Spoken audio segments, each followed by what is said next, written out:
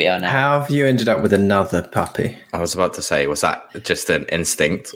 This was an impulsive decision. So this was mildly impulsive. So the biggest problem here is that Britt works at a vet. So when Britt works at a vet, like things cross our door more than they ever would a normal person. And although I will say this one does make me like a dirty scumbag breeder person because we got this one from a breeder. I'm a dirty scumbag breeder person as well, to be fair. Yeah, people get very upset by it. They do. You get labelled as basically just an absolute piece of shit. Yeah. Just, I pseudo get, but I couldn't get the dog I wanted from a shelter. It just doesn't exist. Right. Like the fact that Britt has worked in the vets that she's worked at for like almost 10 years now in the vet stuff, and this is the first ever. The one before, the one that we already have, who's like a year old now, was the first ever like pug puppy to ever come into a shelter in like ever their history. Like that doesn't happen. But yeah, basically, he's 5 months old. They were looking to get him offloaded ASAP. So they cut the price down big time from what it was to what it is. Britt got told by someone at work about like the breeder and like how cute the puppies were and all that sort of shit. And she was like, "Can I get him for my birthday? Because it's her birthday in like a month's time, and it's her 30th, her 30th birthday." And I just kind of said, "Yeah." Without thinking it through. Then we went up and saw him last weekend, and I was like, actually, like he's a great little kid. Well, it's your own fault. If you go and see the pup, no one goes and sees the pup. Yeah, like, as soon as when we went and got Winston, like we went and saw him, I was like, well, obviously, as soon as my wife got in the car to say that we'll go and see them, I was like, we'll get the dog. Yeah. Yeah, it's game over. Yeah, it's game over, really. And I was fully aware that it was pretty much the game was up as soon as I said yes. Let's go see him. But yeah, he's a good lad. So that's why I went straight and picked him up as soon as the game went full time. And we are sat here at 6 o'clock Eastern, so 11 p.m. for anybody tuning in on the UK side. Probably not, honestly, at this time. We may just be talking into the ether here. But lots to go over. Been a busy week of Premier League football so far, even with only, 4 games played already. Watford, deep shit, continues to deepen. Last-minute loser at home to Brentford, brutal. Norwich come back down from 2-0 to 2-2, genuinely thought they were going to do it, and then Ronaldo screamer free kick. And then Southampton pile on the pain for Arsenal, which is just wonderful for that top 4 race, just because I like seeing them all fail. It's a shame that none of them can't get it. But there was a lot of stuff going on today. The main one we're going to talk about was the early kickoff. Fair play to any of you on the East Coast, West Coast, or anyone in between, Craig, who got up nice and early for it. And I was saying to you two, I feel like every early game we get is against a big club, which is just brutal, isn't it? It's a weird one. I remember a Palace on New Year's Day at one time, and that was absurdly early as well. So I don't have fond memories of that one. But these early kickoffs are always so tough. It's just like, 6 a.m. for us, 4 a.m. that's like the middle of the night for those on the West Coast. So it's pretty crazy. It's, I always find it interesting just to think about when some of these games are going on. We enjoy them over a coffee nowadays. And whereas obviously back in England, you're a few pints in. And it's, your ratio of coffee to beer now is how I sort of age myself. But I wonder if the people local that go to the game, like, do you mind that? Because it's basically 12:30, isn't it? It's middle of the day. Or I suppose the later ones feel a little bit more appealing because you get to spend a little bit more time in the boozers. But I don't care anymore that it's early for us, to be honest. When you have a 4-month-old, it doesn't make a difference. Yeah, you've got you're up anyway. Yeah. I think for the people there, I mean, at least when I was there, right? Like, I think it would all depend on the trains because I wouldn't drive into anywhere. So I think it would all depend for me on like what the train travel back was. Yeah. So the earlier games, if we did really well, you'd be able to stay out then for several hours afterwards and then get a train home. Whereas the late ones, you're like kind of squeaky bum on even getting one. So I feel like that's probably the verdict. Unless you're all the way up in like Newcastle or whatever, where like booking a hotel would be the sensible thing to do. Yeah. And then you can just have the whole night out in Newcastle, which is a fun time. So today However, we were back in North London. We happy hunting ground in London. I'm not even going to say North. We've had a very happy hunting ground in London all season long. Today was no exception. Hadn't beaten Spurs away from home since 1981. That's about the only useful thing Andy Townsend provided today. And it was a bit of a Potter classic, wasn't it? The starting lineup, one change. We had Lamptey in for Welbeck, and we went with the old 5-5 formation with no strikers. Nobody quite knew whether we'd be having Mwepu up there, McAllister up there like he had done recently, and then Trossard had also done a good job in the exact same spot. Everybody else still in the team, everything same as other than that change. How did we feel about that? Did you feel confident, or were you already a bit concerned just by the fact that we were playing Spurs and that record is not great? I mean, it's a strange one, isn't it? I mean, similar to when those teams come out an hour ahead of kickoff, you're sort of like, well, what are we trying? What's happening here? And you're trying to decipher what Potter's looking to do, and the ideal game plan. And we'll get into how masterfully executed it was, but it seemed like bringing out no striker, having Lamptey come back in, overload the midfield again, and have what was a free-flowing 3 with no evident clear striker on number 9. So it was a strange one. I thought it was, like you said, I thought it was going to be a 5-5 or even a 4-6, and just try and take control and overload every way you possibly can. But that midfield 3 done so well last week. I'm glad that they were able to do it again. Yeah, I mean, firstly, let's just say, let's celebrate a little bit here. We've just won very unexpectedly 2 games on the trot against superior opposition. No doubt about it. And neither of these sides were.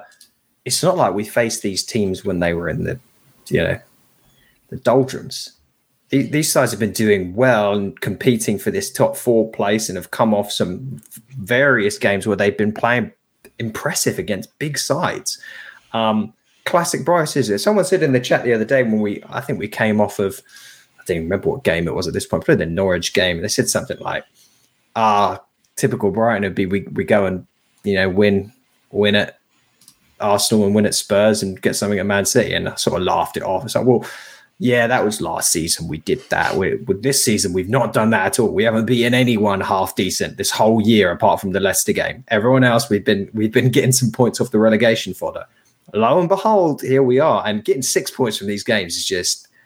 I mean, we're now officially, as of recording, the top 10 side again after 6 games on the trot without a win, 7 if you include the FA Cup.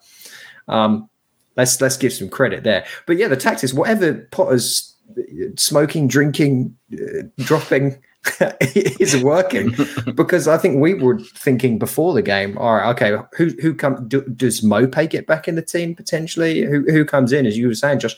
And I don't think anyone predicted, it will be Mwepu and Mac leading the line to a certain extent. However, they did that. But the press and the way that we condensed that Spurs team to give them nothing, the whole game, not just for some of the game, not just for 15 minutes at the start, which was the fear, right? The guys run out of gas a little bit and we start to peter out.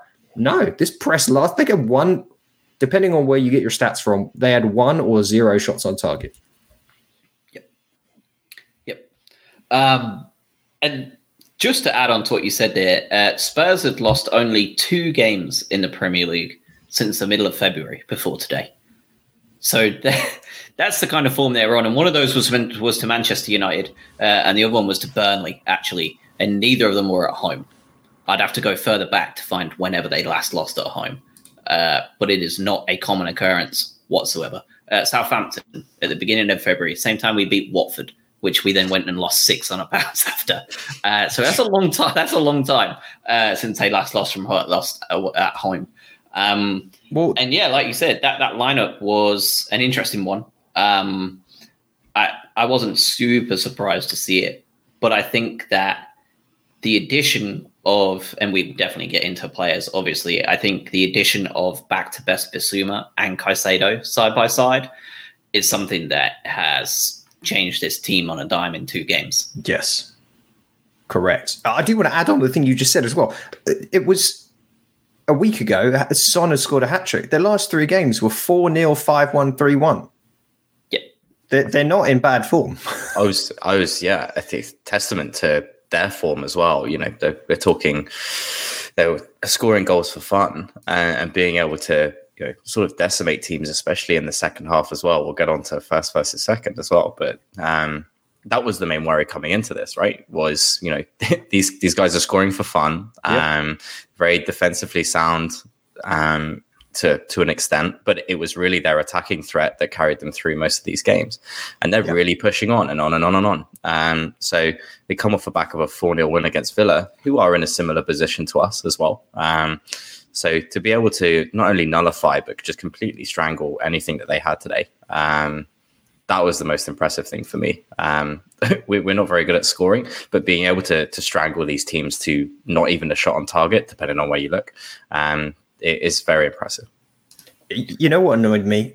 And the commentators did this a lot, and a lot of the journalists following this game, was everyone was talking about how Spurs weren't doing anything. Spurs can't do this. Spurs don't have the energy, or they seem tired, out of form. No, like I'm sorry, but like when you witness basically Brighton do this fairly regularly, we do this to bigger sides, where every time the commentators and the journalists that have seen Brighton play before suddenly go, God, how has this happened? What a weird occurrence. The team suddenly lost their form during this game against Brighton.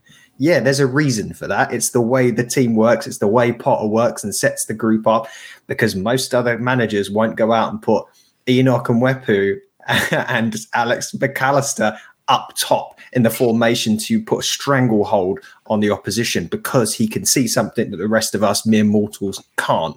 Like, that annoys me a little bit. Let's give more credit to what Potter and Brighton do, and less to, what's wrong with Spurs today? There was nothing wrong with Spurs. They were just out-tacticked. Yep.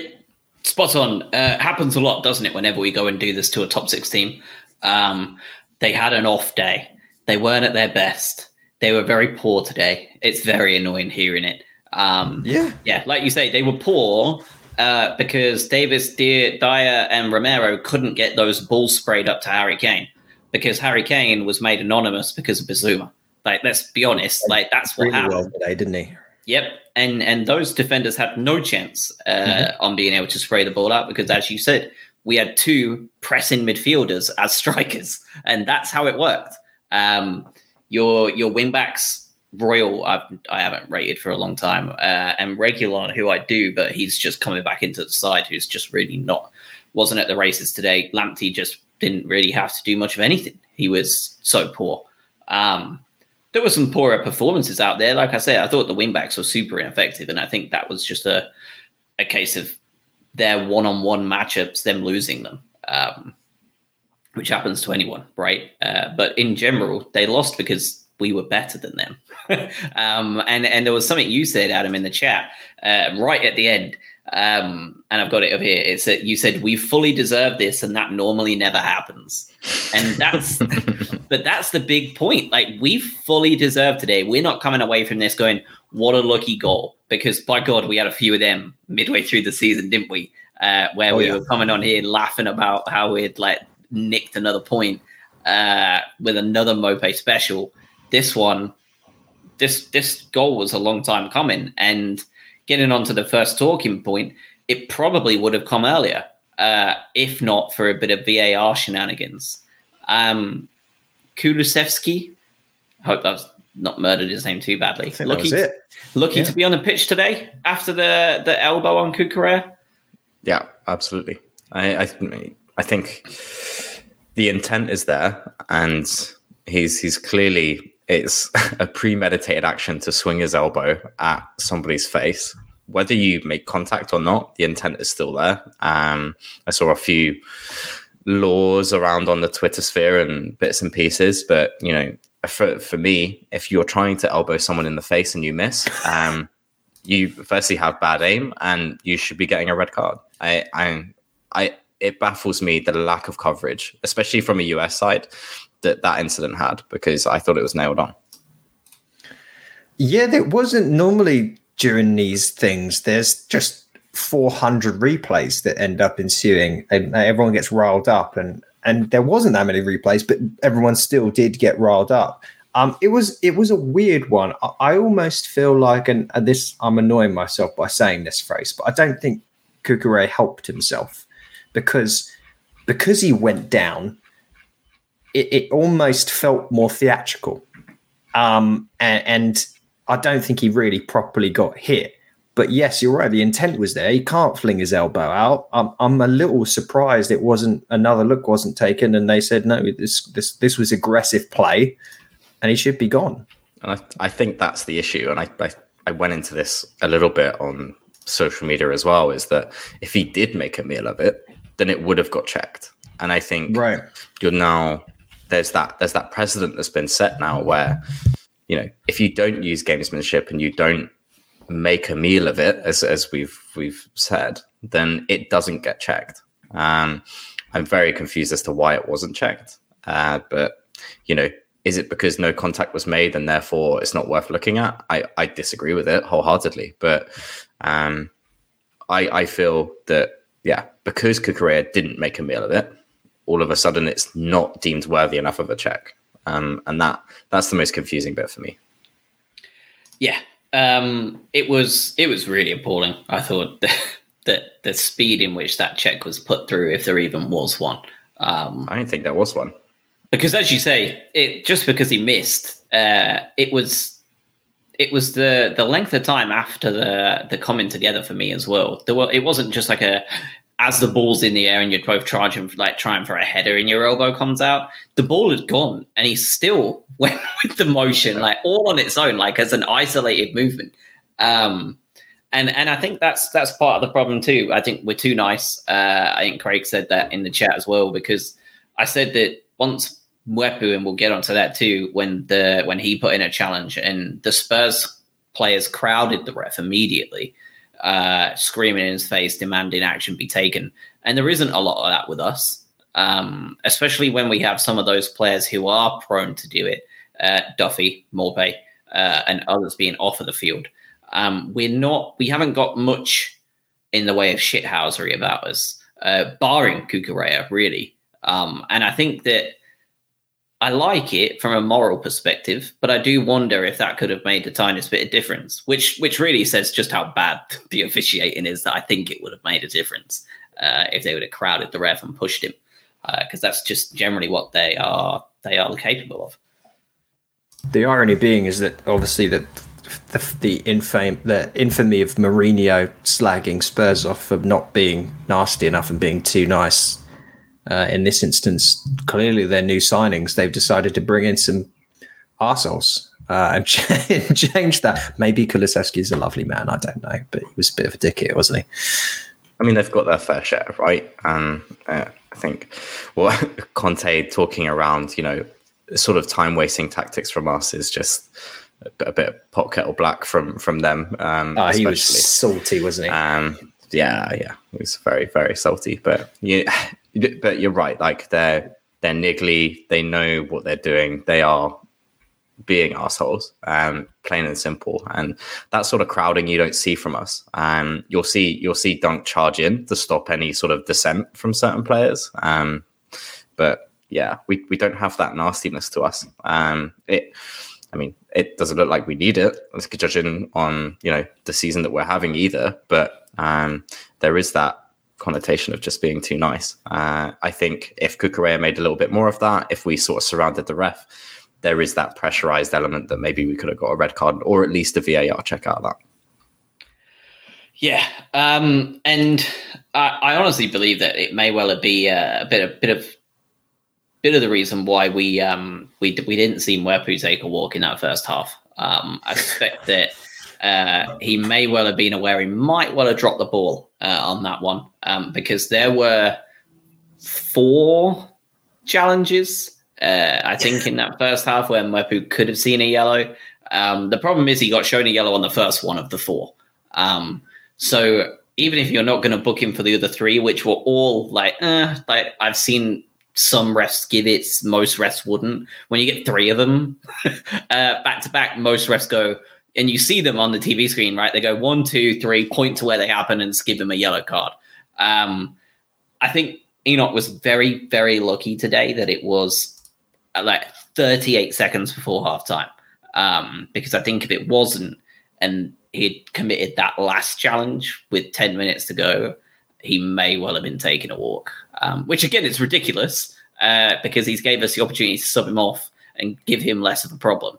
But I think that he was very lucky today sheerly on volume. Because I feel like he really could have seen yellow twice today if he was pushing it. Maybe he's a genius, though, because it's pretty unlikely you see a player get 2 yellow cards in the first half, isn't it? Very rare occurrence. So maybe he just thought, I'll do this. I'll bring the game to Spurs. I'll show him who's boss here. I'll get really involved with crazy press, leave my foot in, get a nice early bath. Danny can come on, and we'll see it out. There you go. Game plan done. That's what he was asked to do. Keep your foot in, ENOC. I mean, it was the energy that he brings as well. We talked about Biss and Caicedo about that sort of pairing, but having Mwepu with the amount that he runs as well and the amount of effort he puts in, especially up the top today, I'm so happy that he's back in the squad and he wasn't injured last week, because he plays such a good role in this position. When it comes to his fouls, he seems like such an innocent and like he's so gangly. We talked about it last week about him just sort of not knowing like what he's doing with his limbs. He looks sort of out of control a lot. It's such an innocent foul and petulant, or just a number of them.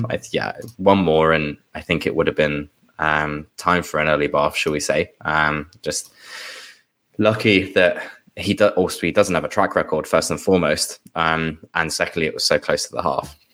Not yet, he doesn't, because he hasn't played a lot, but he is joint top with the most fouls committed per game on average. Now, of course, he's obviously got a much smaller sample size than the other two. Well, actually, no, one of them is not far off him in minutes play, more in minutes played, but not as many appearances. Do you want to guess on those three players? Well, one player, I guess, because obviously one of them is Mwepu. Who's the other player with 1.2 fouls per game on average? Our most fouliest player. This? Correct. Bissouma. Yeah. And the other one is the greatest centre-half to ever live. And the reason we're getting relegated is Dan Burn.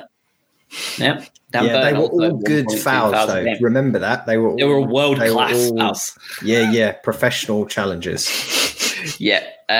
Thought it was interesting. I just looked and I was like, oh, actually, ENOC is actually already quite high on the list. So he may well end up getting a bit of a name for himself come halfway through next season. But he's also contributing to our best performances and veins of form when he comes into the side. So again, maybe his mettle is sort of what we need. And I know we mentioned this a lot last week because he was outstanding last week. He takes a shot, and he took a shot in the first half it got deflected and went out for a corner, but it was going to be on target. And it's just so, I get slightly shocked every time I see us take a shot that goes on target from a half decent location, because I'm just not used to it. Like we've witnessed so many times where just we saw when Welbeck came on, didn't we? It's like first shot went out for a throw. Yeah. That's what we're used to. That's okay. Back to the usual stuff. But no, when ENOC smacks it and you're like, oh God, we can do that. Players can do that. He does what Bissouma does, but keeps it down, which is just unbelievable. Yeah, we've not seen it in many years, which is really nice. Halftime came around, Welbeck on from Mwepu. I worried a little bit at that point that we were going to go back to the Albion that lost 6 on the bounce, just uninspired, no way forward, and not as much drive in the midfield. We were luckily complemented by Spurs having no drive in midfield and no drive up front as well. I think the second half was just as much them being poor as us being good. I think they had ran out of ideas so early that you could see that they were not quitting, but you could see that they were beyond frustrated and were resorting to tactics that Conte would rather not have seen.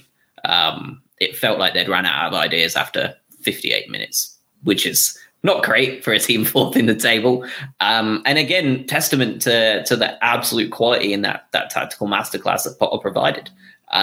Because defensively, they had nothing to do today. And Webster, reminder, not on the pitch at all today. Yeah, which I'm kind of happy about because when he comes back, I want him to come back and be fully fit to actually start. Saying that, though, our defense looked good. Voltman looked good, really good. And Dunk is back to being quality, or at least he's not making those mistakes he made for a number of games, which is nice. Kukurea is just, I don't care where you play him, just put him on the pitch somewhere. Yeah, it's weird. Conte's always relied heavily, and you hinted at this earlier, on wing-back play and full-back play, but specifically for him, wing-backs, right? He did it at Chelsea. He did it at Inter as well, and he was there for the. But even just a couple of games ago, when they were playing against Newcastle, it was like suddenly, maybe Matt Doherty's like one of the greatest players in the world again. He scored. Emerson Royale, who looks like he just seen a football field pitch for like the first time in his life, scored. What a raffle! Yeah. Ben Davies scored. Like, this is Conte's tactics. This is what he tries to do: get the ball to the outlets, push up hard, bring into your front grouping of two or three, in this case, Son, Kane, and Kulusevski, and push your play up. Back to the tactics we talked about with us pushing up and controlling the possession and controlling those zones in areas. Instead, what you get is Fundle the play in the middle, and who are they then left with? What are their creative players? Højbjerg and Bentancur. Yeah, that's why they were stifled, because they're destroyers of play more than anything. You're not going to really do too much creative play there. So yeah, it was almost like we're just butting heads at that point, right? The wings were sort of locked down to a certain extent, and it was who could actually break in the middle a little bit more. Yeah, and I think you're right? Like, that midfield is not meant to be the creator. The Højbjerg and the Bentancur are meant to be the combative midfield that break down the play and then spread it out wide immediately. Or they spray it on the counter-attack, which we didn't give them an option to do today, which is a huge deal for the Albion with their counter-attacking prowess. That really scared me today. I figured Son was at least going to rip us apart 6 times, and he didn't at all. Tariq Lamptey went off injured, 82nd minute. Looked like a knock to me, I think. Did he go down with cramp as well? It looked like he was stretching his quad, but I don't think he would have pulled it. Otherwise, he wouldn't have sort of walked off the way that he did. I think he's fine. I think that's tired legs, that is. I think so. I think he'll probably maybe come on as a sub against City at most. I think he'll sit on the bench and he'll probably play against Saints. You'll probably see him next weekend to go up against Kyle Walker-Peters and Livramento. I wouldn't be surprised if that's what you do the same job on them as he just did on Spurs, I think. I also feel like he's almost managed his style of play too. And the more I see him, the more I think it. I don't think he's lost speed. I think he's managing his style of play more to do the job that's asked of him instead of coming on and just doing everything that he used to do before he got hurt. I think he's having to manage the things he's doing so he doesn't risk himself again, personally. That's fine. Yeah. If he plays the way that he does, that's absolutely fine. And the issue is that now every team we go up against, and this is a high compliment to Lamptey more than anything else, is that regardless of who we play, they double team Lamptey because they know just how dangerous he is. Mm-hmm. And you saw it again today where they had Son and Reguilon double teaming Tariq Lamptey, which means there's just nothing for their counter attack. And similar to the point just before this, like Bissouma obviously done a job on Kane, but as soon as Son was anywhere near that ball, Caicedo or Cucurella or whoever was nearest to him shut him down as quickly as possible. And that was clearly a game plan as well, that the moment that guy touches the ball, close him down and don't let him go anywhere, even if it's a foul. And it worked. But, you know, back to that point, like, he's always being double teamed and it feels like he is managing his speed. So when he does get a one-on-one, he does go for it. I think that's the premise of what he's trying to do, is that as soon as he gets out of that double team, he's able to have a run at them. And that that works. And Conte had a week to plan this because he watched us do the exact same thing to Odegaard. and he came up short. He came up with zero answers because we made him totally obsolete. And he's been a dangerous player for them since they signed him. And he was nothing. 10 minutes later, on the 89th minute, pretty much exactly, Albion nick it at the death. I say nick it, but we were all deserved. Like, we genuinely did deserve every one of those 3 points on today's performance. And like I said, I genuinely think it could have been 2 or more if they'd have gone down to the 10 men, like I think they should have. But what a finish! Clinical, composed, great little bit of play to wrong foot whoever that Spurs defender was. Poor Eric Dyer got sold. Was it him? He got sold. First time for him. And stroked it into the back of the net. Always said it, boys. Whenever you said, who do you want in that last minute to steal a winner? Who one-on-one with a goalkeeper? Always Trossard. I've always said it. Always knew he was a composed fella that had it in his locker. Well, he wasn't exactly... When you think of Trossard, it's almost... You think he's either on it or he's not there. And today didn't show massively. He's in a more reserved position when he plays this almost like left wing back role. Obviously pushes up when we have possession. But that's 2 goals in 2 games against really good opposition. And this finish was just the audacity to just stroll in and outside foot, sort of pass it into the goal was... I didn't think he was going to do. Typical of him was he just smashes it, right? He just smacks it and it just hits Loris and it just goes out for a corner or something like that. That's what I was anticipating. But it was composed. We saw one straight before that, didn't we? It was like 5 minutes before, just dragged it past the near post, and that's his MO. I was very surprised. Sorry to cut you off, mate. No, it was. I'm watching it on a replay at the moment right now. It was an impressive thing. It was a horrible bit of defensive play, like absolute clown fiesta. But most of the time, I feel like we just don't finish those. But 2 goals in 2 games for Trossard. Alex in the chat, this team is just so class right now. It is, and let's talk about the players behind that, because I am absolutely sure that.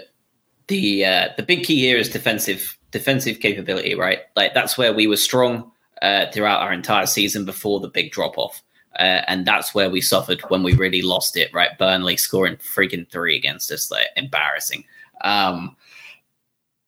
Bissouma back to best today. I tweeted. Still think he is. Caicedo looks like he's been a Premier League player for a year and a half, not 2 games. Cucurella is Cucurella. He's just excellent. And that back line looking much happier with those people playing in front of them, as opposed to, Lallana, McAllister and someone, Pascal Gross playing in the center of midfield. The dynamism and the physicality that those 2 bring has just changed everything, I think. And they are... I mean, we were talking about it. Oh, I'm not sure if it was you guys I sent it to or whether it was actually just my missus I said it to. I was like, this is going to be a long 5 minutes. When that timer come up, I thought, oh, shit, +5. Like, this is going to be a long time. And Bissouma, Cucurella, and Caicedo, and I think it might have been Welbeck, linked up on that left-hand side to essentially spend 3 minutes passing the ball around them in a passing drill of those 5 minutes. I've never seen us more composed defending a lead in 2022. And I think that's all the names that I just talked about being brought back in and playing as well as they are. The Caicedos, the Bissoumas, and then Cuckoo is just excellent. What a change they've made. We talked about this a few weeks back, didn't we? It was more about remove the bad nightmare of where we just didn't really look like a proper football team for a few weeks. But we shored up the defensive piece. For what we sort of got the brand around is this defensive solidity, and that lost its way, as you said. Now it feels like we don't feel like a liability. Robert Sanchez was pretty good today. And I think there was just one bad corner, wasn't there, where it was whipped in right over everybody and he just didn't get a hold of it. But this classic. But there was also a couple where he came out, especially towards the end of the game, and made a good solid claim on those. 2.5 weeks ago, that when we were on the international break, I'm pretty sure it was, Bob Sanchez is get him out. We need a new keeper. Rubbish. What a difference a couple of half decent results or very good results can get you. But yeah, I think what's even more impressive about this is we've gone from a situation where, everyone's been brought into question. The manager's been brought into question. You've had Jakub Moder, one of your most promising young players who was starting most of your games for you, go out for a very extended period of time. You've brought in an unknown. You're playing Pascal Gross, who even we have said is like he's lost a bit here. He shouldn't really be playing in this team.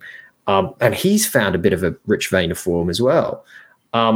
It's just impressive all the way down that spine now. We still don't have the person up top. We've got players acting that role, but we still don't have the player up top. But everywhere else, we've gone back to being what made us solid, let's say. And I know that, Craig, you're probably going to say, let me just say something super quick, so otherwise it's going to fall out of my head. What you were just talking about there with Pascal Gross, I was on here saying he probably shouldn't be extended at the end of the year and probably shouldn't be playing in this team anymore because he's totally lost the pace that you need to play in the side that we're trying to create. Massive credit to Pascal Gross for keeping his head up because other people had already put theirs down, including mine. And I love him. And he's probably our biggest Premier League legend in terms of current standard, like how important he's been to us over his 5 years. So fair play to him for not giving up.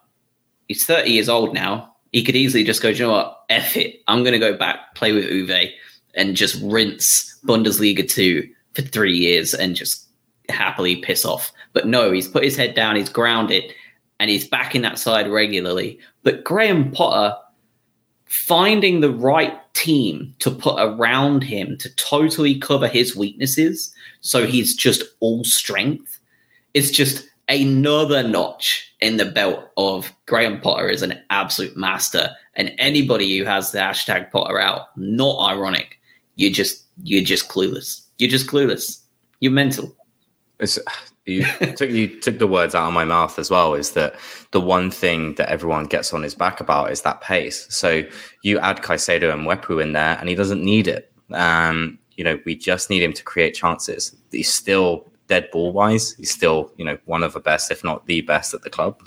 And even a Gross turn after 8 minutes today shows you he's back up and running too. So I'm very happy for him. I think, like you said, it must be hard to have this sort of loom over you in that respect, and being out of contract in the summer is a lot of uncertainty for a human being to go through too.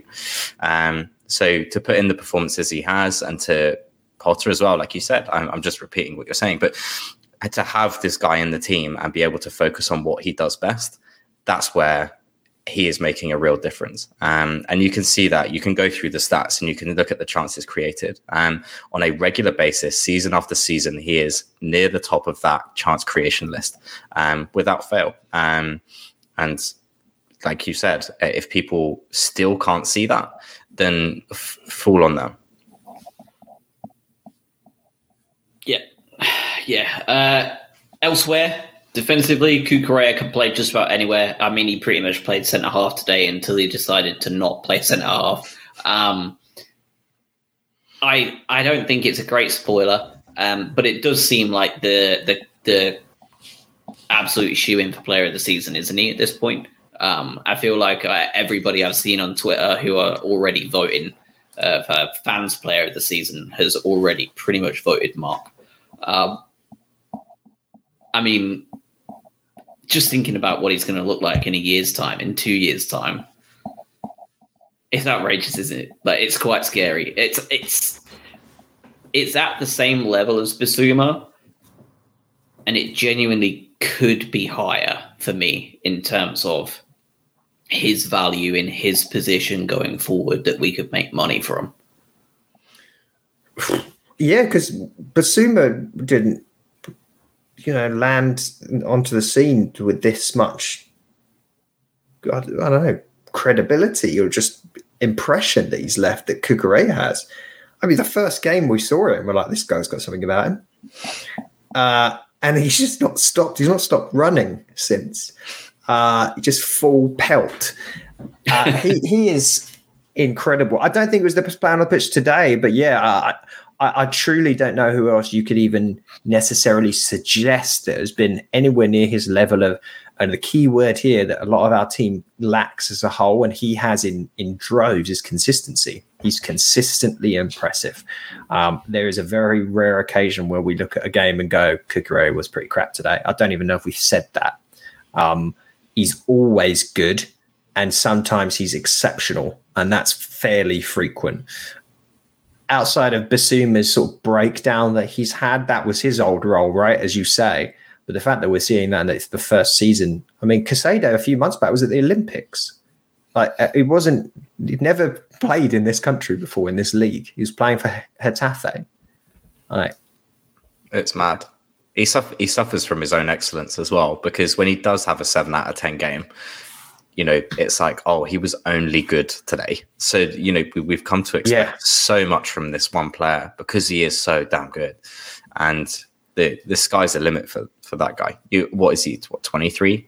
23. It's like hits the Premier League like a duck to water. And now all of a sudden it's like, okay, now we're starting to build something. And I feel like that we were crying out for that for so long. And I'm so happy that it worked. But he really has taken this league by the scruff of the neck. And everyone can see it when, you're scouring through opposition reactions to our team and the focus on being on Lamptey last season.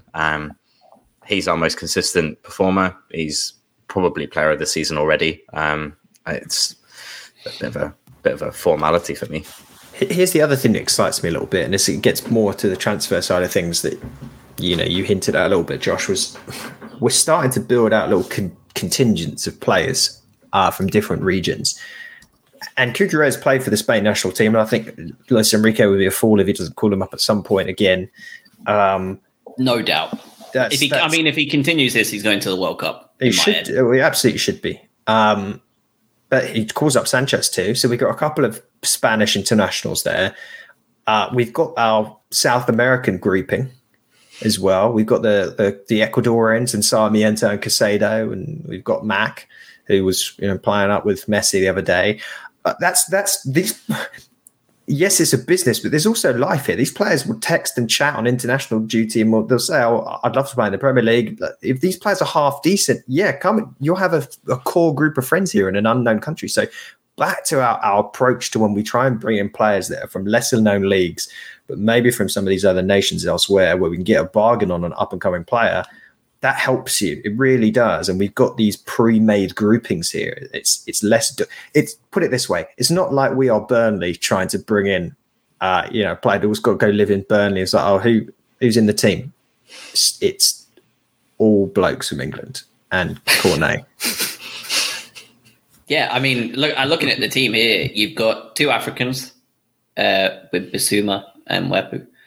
You've got a bunch of Europeans, obviously, from all over the place. And then you've got your South Americans as well, with your Sarmientos, your Alzates, your McAllisters, your Caicedos. And then, you've also got, obviously, the core English group that are all, most of that English group, right? Be it Lamptey, be it Welbeck, be it Lallana, have all had international experience at some level or another. Because Lamptey, obviously, throughout all the youth setup, and then the two older lads being throughout the main setup a lot. So again, you've got, these boys have done it and they're playing at this team. Like there's no reason why we couldn't do it. And then obviously the marketing format too, right? Like Paul Barber's well aware of what these players are offering. I'm sure he's got his monetary ideas tapped into every single region that we're on. And we're continuing to do it, right? Like we've just signed Maitoma, Japanese player, one of their best youth players that they're all keeping a very close eye on. I am a Polish contingent. I always forget his name. It's got K's and L's in it. Kozlowski. Thank you very much. Kozlowski. Yes. And I am just, I've been saying it for like 2 years, and I think it's really just because there's no one. They're either far too good or nowhere near good enough. So shocked that we haven't gone for any Canadian or Americans yet. I don't want the American keeper, that guy at Man City, I'll tell you that. Just to fill the set, though, I'm surprised. And the problem is, like I said, they're either too good or nowhere near good enough. We're not going to be getting a McKinney or a Jonathan David from any of those sort of teams. And we're also not going to be interested in the crap ones. So, yeah, you're right. But Jonathan David hadn't scored a goal for about 6 months. Wasn't he dropped as well? Was he? Yeah. Man of the match today, boys. Feel like we might have a different variety today. Feel like this might be the first one in a while where we're not in a case of like, I don't care because they're all shit. And we actually played decently and won, and we all don't have the same name, I think. Our best team performance for a long, long while. Yeah. So who we got? Wow, I'll start with one that probably people won't choose. I will go for Caicedo today. I just think what he brought to the team. Second Prem performance, if you put it all in a nice little package, just the ability to adapt and bring other people into the game. I put down some of Biss's improvements purely to Caicedo as well, and freeing him up to do what he does best as well. I'm so impressed with him. 20 years old, gets in the box. We saw him in the box like 3 or 4 times today. We saw him in our box 3 or 4 times today. The guy was everywhere at 20 years old. And yeah, like we said earlier, it looks like he's been playing in this league for years. I'm incredibly impressed.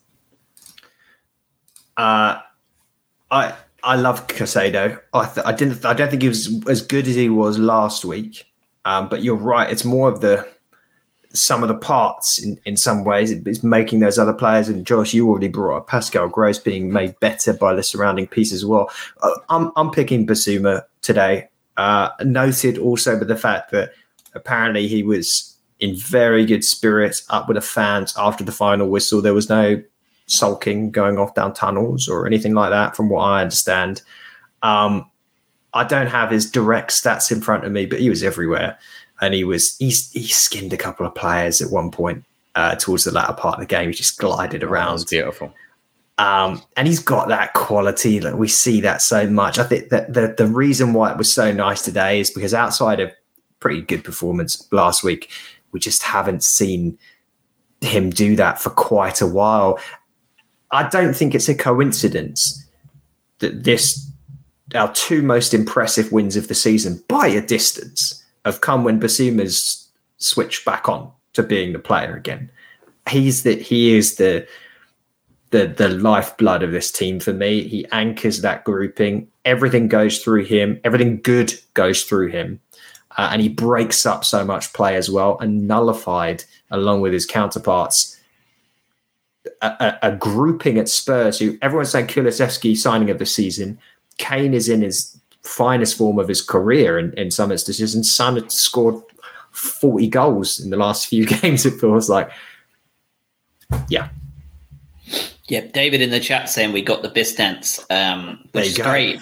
That's really good to hear. I hadn't heard any of that, so that's really nice. I'm going to go with a different one to both you, and similar to what we were just talking about there, some of the parts. And there was one name we've been talking about for the last 2 or 3 weeks in terms of Adam Webster coming back and how important he is going to be.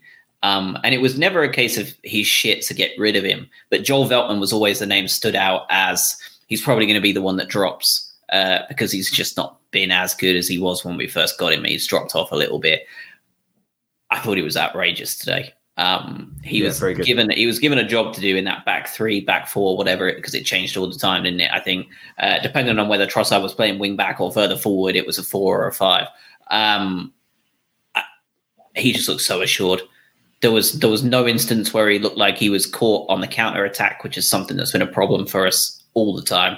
He was dominant in the air. I felt like he won every header, and we were just talking about that like last week, where that's not his forte. That's Lewis Dunk's and Webster's. That's their job to win the headers. Like Veltman's the smaller of the centre halves, and if it weren't for a block he's probably got a goal as well in that first half from that corner.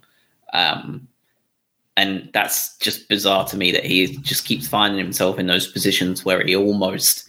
I feel like he's had 3 or 4 this season where if it wasn't for some crazy block, he's probably scoring a goal. I thought he was great today. I mean, I think all 3 of the ones we picked were superb, but I thought he was just excellent. You could choose a number of people. You could have chose Trossard just for the outrageous goal in of itself. You could have chosen Cucurella just for his consistently exceptional performances. You could have chose Dunk for just him being back to his best. And it's just a testament to the performance today that everyone had a really good game. And that's when you know 0 shots on target. You can't really fault any of the players, and we thought all of them were fucking brilliant. You could give this to anyone, and you'd still have a compelling argument. And Gross was very good, wasn't he? Yeah. But Josh, it wasn't just the eye test. He won 6 aerial duels. Joel Veltman. No one else on the pitch beat him out for that. Really? Yeah. I hadn't looked at that bit yet. No, I'm not surprised though, but because after watching it, but when you put it on paper, when he's going to be going most of the time toe to toe with Harry Kane, that's a hell of a performance, isn't it? Really, just that alone. That's what you get when you buy a very expensive player. For the grand total of what was it? £900,000. Yeah, he's so consistent, isn't he? Like, it's just so good. It's mental, isn't it? Really, that we got him for that much. That's players get more as a signing on bonus than that, like quite significantly. Yeah. Isn't that 2 weeks of Messi? Less than 10 days. Less. Wow. Next up doesn't get any easier, does it? Gets harder. Manchester City away. Part of me in the old days, I felt like I'd have been like, when are we ever going to get back to the Amex? And I'm like, there's no rush. Don't want to go back. Knowing the way we play. Yeah. And special mention to the Albion fans, by the way, talking of atmosphere and shit atmosphere at the Amex, you could hear the Albion fans very loudly for long portions of that game today. And that's a big old stadium to be able to rattle that around in for us to hear on the TV. So we know you're capable of it. You know you're capable of it. I would love it if the club or the fans came together in a way in which that you can get all those people in one spot, because clearly at this point in time, what used to be the North Stand 6-7 years ago is not what it was. And something needs to change for that, because it's not great. But Man City next. Not great, is it? They got battered by Liverpool today, I think. Did it end 3-1? No, 3-2. And it was close at the end as well. Oh, okay. I didn't get to watch any of it, but I saw that they were getting quite badly trashed, and then 3-2. But they lost anyway, so they don't have an FA Cup to worry about anymore. But it's not going to be easy, is it? They are in pretty outrageous form, sat at the top of the table. 1 point ahead of Liverpool. I suspect we'll have an awful big following in Merseyside this week for that one, because if we can go ahead and do the same thing that we've just done for the last 2 weeks on the bounce, we will be their heroes, I think. What do you see this team looking like, bearing in mind the kind of performance we just put in this weekend? And I think, like you both said, the press never stopped. They worked their socks off today. And they now have to go to the Etihad and play a team that are quite good at doing that sort of thing themselves. There's good news and bad news in this. Obviously, the bad greatly outweighs the good. The biggest good part is you don't care. You got 6 points the last 2 games, and you didn't expect to get 6 points. I don't think even the most ambitious, optimistic Brighton fan would have said, you know what, 6 points in the bag for these two. No. So it's okay to go into this game knowing that we're probably not going to walk away with anything. The Southampton and Wolves games are important as a follow-on. Yep. The other good bit of news is because they got run ragged today for the most of the game, Kevin De Bruyne and a couple of other important players had to come into the game that thought they were going to get to sit there and do nothing for this FA Cup tie. That's good. So Kevin De Bruyne didn't get a day off. The bad news is everything else. And the main one for me is that the man who I just talked up is going to be out. I'm pretty sure Basuma just got a fifth yellow, didn't he? Yeah. And won't be for this game, which means you're probably playing Lallana. We don't know the status of Tariq Lamptey. I think Potter is probable. It'd be interesting to see what he does with Adam Webster and if he shuffles that defensive setup around a little bit.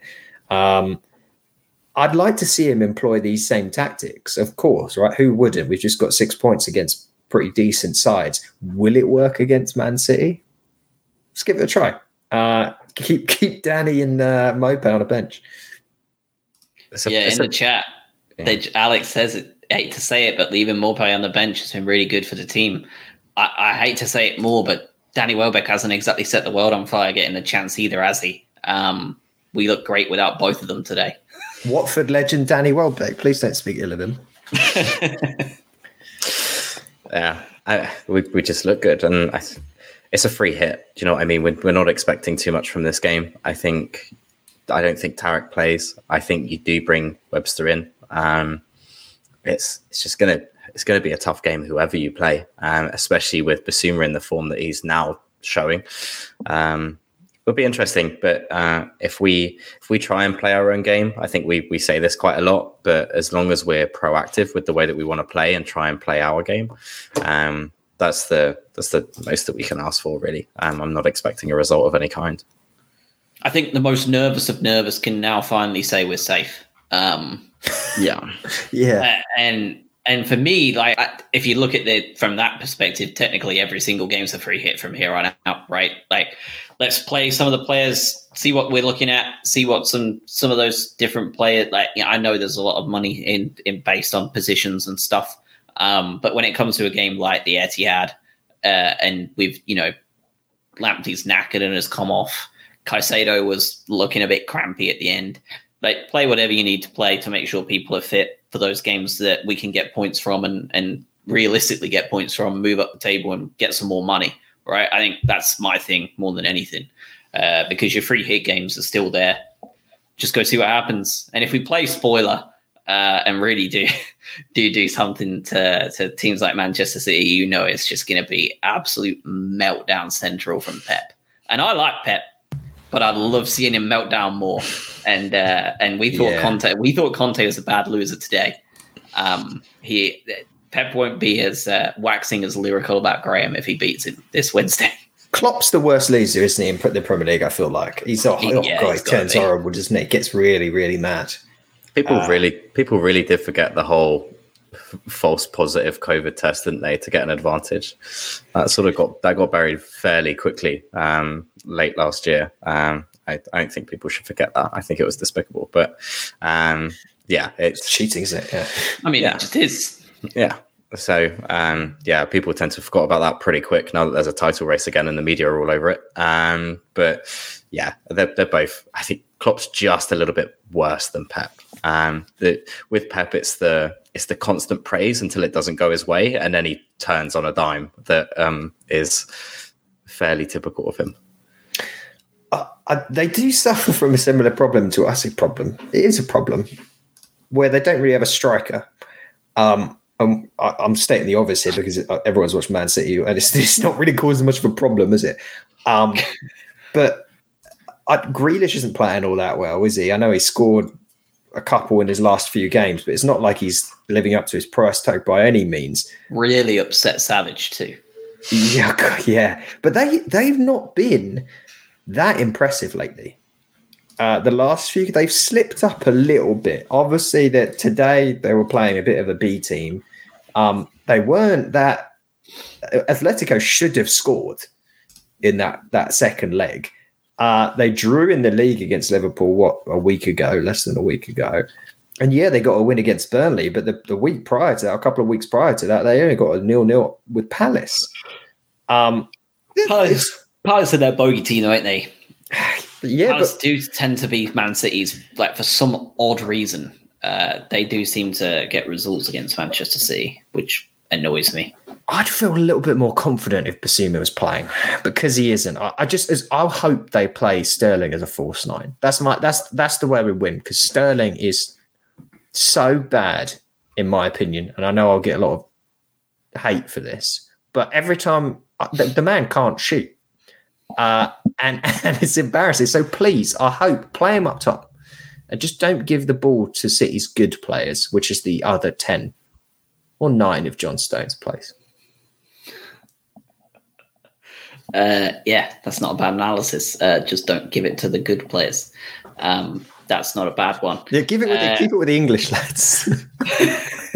I suspect it is an unfortunate inevitability that Mr. KDB will somehow carve us apart on Wednesday with one killer ball, whether we lose 4-0 or 1-0. I suspect he will probably be at the heart of our problems, as he has been for all 5 years of playing Manchester City. Kevin De Bruyne is the perpetual thorn in most of the Premier League side, to be fair, not just us. So that's the one I'm more worried about, regardless of whether Basuma plays or not. He's just out of this world, isn't he? He's got argument for being the best player in the world football, isn't he? Yeah, he has. Easily. Yeah. That's everything from me. Obviously, Saints at the weekend. I suspect we'll probably record in the week for the City game. Unless it's really, really, really bad and we lose like 6-0, we might leave it for the weekend. So worst comes to the worst, we'll be back to cover Southampton and Man City under the carpet, or we'll see you in a couple of days for Wednesday's coverage. Other than that, anything else you wanted to talk about? Transfers? Anything else? I don't think. I'm just happy we turned around that horrible feeling of those last few games, and this has been these 2 wins where we've looked like a good football team and we've got what we deserved from both of them in slightly different ways. Wonderful. Like, now let's try and finish this out. Maybe not against Man City, but let's see if we can get a top 12 finish here. That's not an unreasonable thing to ask from this point. At that magical 40 mark as well. And I know it's pretty much a formality for most people, but it's nice to be at that landmark that people have set for the Premier League. It's been nice to see what we can do from now. Now that the pressure may just be off, we can start, like you said, experimenting somewhat or giving people a chance and playing with that little bit of freedom that we like playing with. We tend to struggle when the pressure's on and people adapt their game to ours. If we free flow and when there's no pressure on us and we can play our game, then let's see what these next couple of games bring. Yeah. And quite interestingly, just to sign off on 29 goals scored this season. Our previous worst, I believe, was 37. And we are 1 win away from our best ever finish points total in the Premier League. Imagine what we will do with Dennis Undav if he can hit the target as much as he can in Belgium. If he can, and we replace Basuma adequately, which is perfectly possible. I mean, look at the way Caicedo's flown into this team in 2 games and the way Cucurella walked in as if he'd been playing in England for 10 years. Could be a really special season next year. Couldn't it? Really could. It's exciting. It really is. Let's hope. The hope is let's click on. That's the thing that'll keep us going during the summer months when there's no World Cup.